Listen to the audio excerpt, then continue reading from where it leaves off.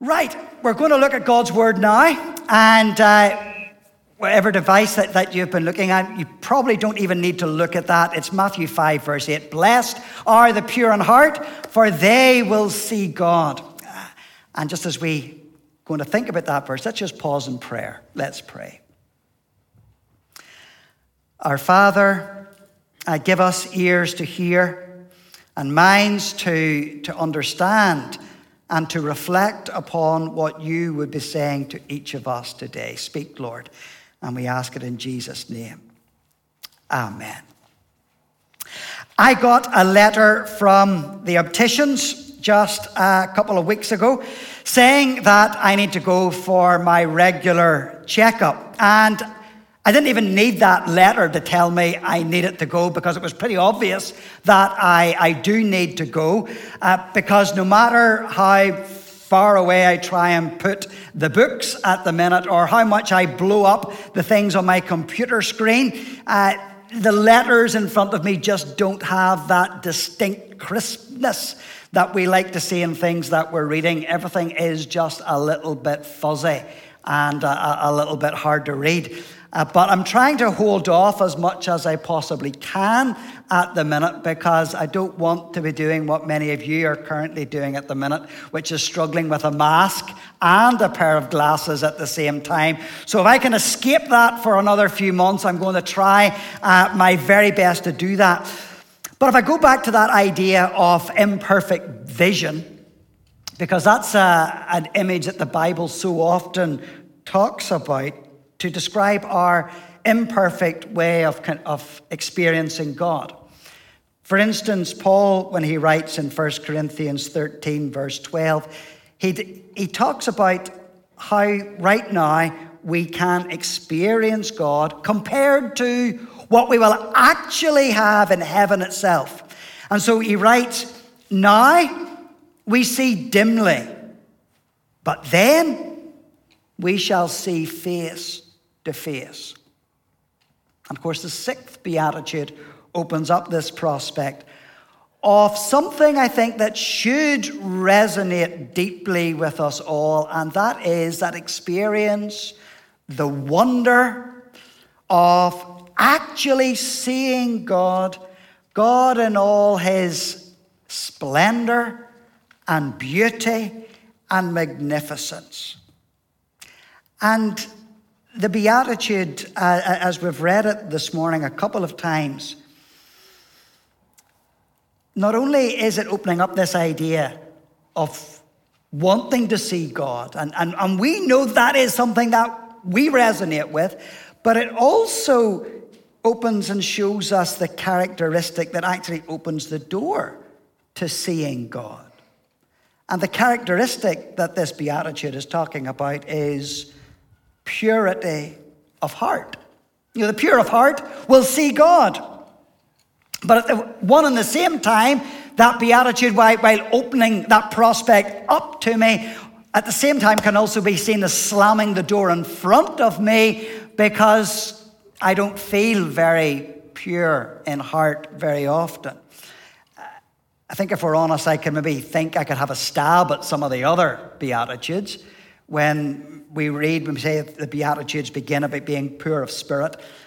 And if we understand poverty of spirit is that understanding that we can't change ourselves, and that the only way I'm ever going to change is if God himself changes me, I can resonate with that. I can understand that, and I can have a stab at doing that. And even when it comes to mourning over sin, I have an understanding that I have plenty of sin that I can mourn over, so I can get on with that. But being pure of heart is a lot more difficult. Maybe even at this point, I don't need to say very much. I just need to remind you what James was saying to the kids earlier. Because if we try and understand what purity of heart actually is, I'm going to try and maybe bring out a couple of pictures that might get to the core of what it actually means. And the first one, sorry, I've forgotten my little clicker thing here, Ruth. So it talks about an undivided heart. That's maybe in some ways of what it means to be pure in heart, to be focused. If you're aware of Bunyan and his Pilgrim's Progress, There's a character in there called Mr. Facing Both Ways. Now, you don't need to know the story by heart to have an idea of what he's trying to get at in there. And this is what Bunyan writes about Mr. Facing Both Ways. He says, he's a fellow with one eye on heaven and one eye on the earth, who sincerely preaches one thing and sincerely does another. And from the intensity of his unreality, he is unable to see or to feel the contradiction. Elijah in the Old Testament, 1 Kings chapter 18, has exactly the same sort of thing. When there's that big confrontation in Mount Baal, and Elijah has gathered all the people together, and he's noticed what's wrong with the nation of Israel. And he's saying, look, I know that you want this blessing from God, and I know that you want all the good things that you think come from God, but I've also been watching you, and at the same time, you do chase after the Baals, and you can't stop yourself going the other way and being distracted with all these other things. And so the question that Elijah puts to the nation of Israel, 1 Kings 18:21, is, how long will you waver between two opinions? And I think we can feel the force of that question even today, because that's the experience that we live in, isn't it? I mean, how long will you go on trying to serve and honor Christ and knowing that's what you want to do? And yet at the same time, you have this sense where you struggle in doing that. Perhaps there's even some pet sin that you toy with, or there's something that you just can't seem to shake. And that's the reality. So you feel this word that comes even from Elijah, how long will you waver between two opinions? We can feel the Holy Spirit, as it were, just pressing that word into our hearts. And that's this thought of having an undivided heart, because we feel most of the time that our heart is actually divided. And that's why it's important to keep in mind my second picture of the heart.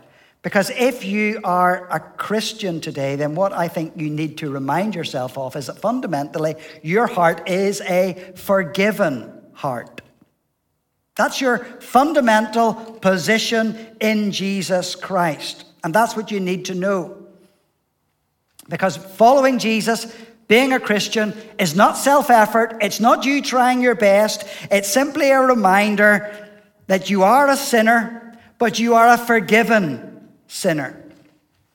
Now, we can talk about sin, and out in the world, people don't really talk very much about sin, but I think if we understand even sin as being that sense of stain that's upon our lives, I think that resonates with most people, because you know that you do a lot of stuff that hurts other people, and that there's a stain, there's a residue left from all of that. And so often we can see the dysfunction in relationships around and about us, and we can blame other people, and we can say it's always somebody else's fault. But the more that we look at that, the more that we experience that, we begin to realize after a while that it's not always someone else's fault, and that it's always around me. So therefore, I must be part of that. So there is this sense of stain or imperfection upon my life. And the Bible, that is what the Bible calls sin. And what Jesus has done at the cross, we understand from the Bible, is that that's what he takes away. That's the cleansing, that's the purity. And he's able to do that because he paid the price. He gave his life so that that sin could be removed. So that as believers and as Christians today, and if we're wondering what exactly it is to be a Christian, this is what it's about. It's understanding that Jesus has done that for me.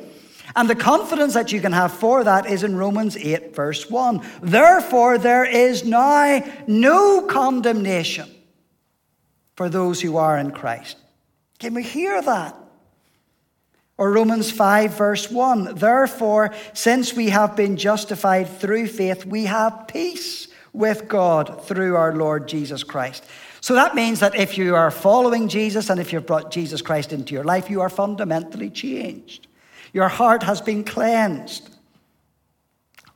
All that has been messed up, literally as James was standing at the front and his vision is impaired with all those distractions, in Christ all those things have been taken away. God is working in your life.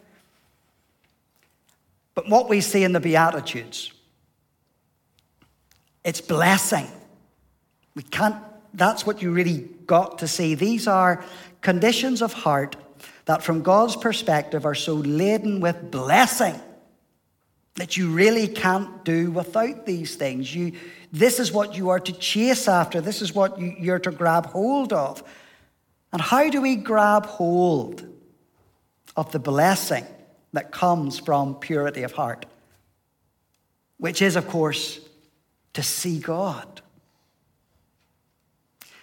At this point, I'm going to maybe pick up 2 or 3 other verses from the Bible. Simple things that remind us that fundamentally, when we are in Christ, we are forgiven. And if Jesus is working in our lives and that our hearts are different, then maybe the first thing that we've just got to remember is that we just need to trust him. And we need to trust in the work that he has already done for us. 1 Thessalonians 5:23, may God himself, the God of peace, sanctify you through and through, and may your whole spirit, soul, and body be kept blameless at the coming of our Lord Jesus Christ. The one who calls you is faithful, he will do it. That is what God's word has said about sanctifying you, making you blameless, and progress in the Christian life doesn't come about by you, as I've said earlier, trying really hard, but simply by trusting in what Jesus Christ has done for you. And there may be many points where you will feel unworthy, and you will feel that you've messed up, and you may feel buffeted, and you feel weak, and you've got no reserves, and you may feel that sense of failure. Then what you just need to remind yourself to do is to trust in what Jesus Christ has done and what Jesus Christ has promised to do in your life. You need simply to look to Jesus. You need to trust. And the second simple thing, of course, is that you need to confess. You need to confess the sin that's there, because you do mess up. I mess up. 1 John 1 verse 9, if we confess our sins, he is faithful and just and will forgive us our sins and purify us from all unrighteousness. A few weeks ago, we were thinking about spiritual mourning. And when I was talking about that, and I was thinking about sin, obviously in that context, I was saying then that sin, we're not to see it in a general, vague sort of a way and sort of feel that in an awkward sort of a sense. But sin will be specific. It will have a name, it will have a place, it will have a date. And what we see is that Jesus Christ has paid the price for that. So we confess that sin. And when we see sin approaching, into our temptation approaching, and even before it can get to sin, we can ask for the Lord's help to help us, and we confess our weakness even in the midst of that. So we trust what Jesus Christ has done. We confess our sin and our weakness. And that's, I think, all part of just claiming and holding on to this blessing that God has promised, but I think one of the greatest things that we can do. And I've described it simply as worship. 2 Corinthians 3, verse 18 reads, and we who with unveiled faces contemplate the Lord's glory are being transformed into his image with ever-increasing glory, which comes from the Lord, who is the Spirit. Now, as you hear that verse, I think that is something powerful to say to all of us who would seek to follow Jesus Christ as Lord and Savior. Because that verse has been describing someone who has been transformed by God himself. And as you read that verse, 2 Corinthians 3, verse 18, it also says how someone was transformed. And if you go back to that verse, what it says there is that it happens as we contemplate the Lord's glory. Now, ultimately, I know that the best sense of that, and that Transformation will not be complete until we reach heaven itself. And we will see Jesus face to face. But actually, the verse 2 Corinthians 3:18 isn't talking about that final glory. It's talking about here and now. And he's talking about the transformation that happens in the believer's life now by the power of the Holy Spirit. And you don't need to do that yourself. It's not willpower. It's not your self-effort. It's what Jesus Christ is doing in your life. So right now, even if you are struggling with sin or there's something in your life, and maybe you could even say that you're addicted and you feel, how will I ever get rid of this? How will I ever break free from this? I just can't seem to shake this. As 2 Corinthians 3:18 reminds us, we are transformed as we contemplate the Lord's glory, as we worship. There's an aspect, of course, as we do that together now, as imperfect as this is. There's a sense that we do that at home every time we open our Bibles and we read and we want to meet and encounter God. But we are changed as a love for God becomes stronger and more definite in our lives. A Scottish preacher from the 19th century, Thomas Chalmers, in his most famous sermon, describes the work of the Holy Spirit in our lives with a sermon entitled The Expulsive Power of a New Affection. And he was describing what happens when the Holy Spirit is working in our lives, and literally the Holy Spirit, and as we contemplate Jesus, it's in that contemplation that it then pushes out the things that are not becoming of Jesus. All those distractions. It's as we focus more on Jesus, it's as we worship Jesus, that it literally pushes these things out. The things that you struggle with, the things that you wonder, will you ever be able to shake? Or if I make that a bit more contemporary, imagine a young boy who is addicted to video games, and you wonder to yourself, how will he ever get beyond this? When will he ever stop playing these games? And then later on, he meets a girl. And he spends time with the girl. And he gets to know the girl. And that gets more and more and more. Literally, what you might say in that situation is that a new love has pushed out an old love. Hope it's not you at the minute, Aaron. But that's what Thomas Chalmers is getting at, that our love for Jesus and the impact that it does and the impact that it makes in our lives. And as we look at the promise and blessing that is within this beatitude, the pure in heart will see God. But there's also a sense that the reverse is true. Those who see God will be pure in heart. And I think the two work very closely together. In one sense, that's actually what happened to Isaiah.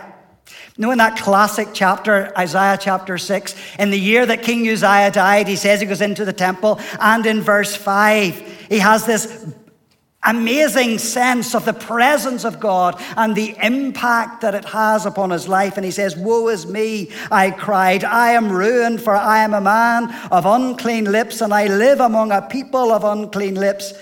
And my eyes have seen the King, the Lord Almighty." I do believe that the devil will want to cloud your mind and your vision so that you cannot see Jesus, so that you cannot, in that sense, grab hold of the blessing that God desires to bring into your life. The devil will want to remind you what you once were.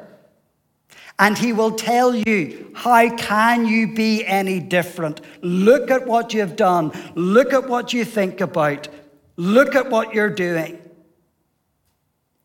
But what you need to remind yourself of as you stand in Jesus Christ today is that that is not who you are. Because in Jesus, you are someone different. You are a child of God. You are no longer a slave to sin. You have been delivered from that. And that is what Jesus Christ wants you to to enjoy and experience today. So let's just have and know that blessing that God's word wants to bring in upon your life, upon the pure in heart, that you will see God. And so we trust, we confess, and we worship that this might be our experience. Let's pray.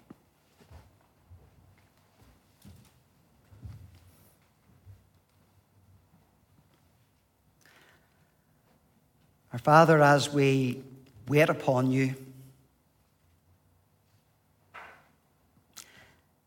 may we know that you are truly working in our hearts. Give us that confidence so that we will know the seeing God is not something for others and not for us. But Lord, this is what you want to bring into our lives, this blessing that you can bring to us and give to us. Amen.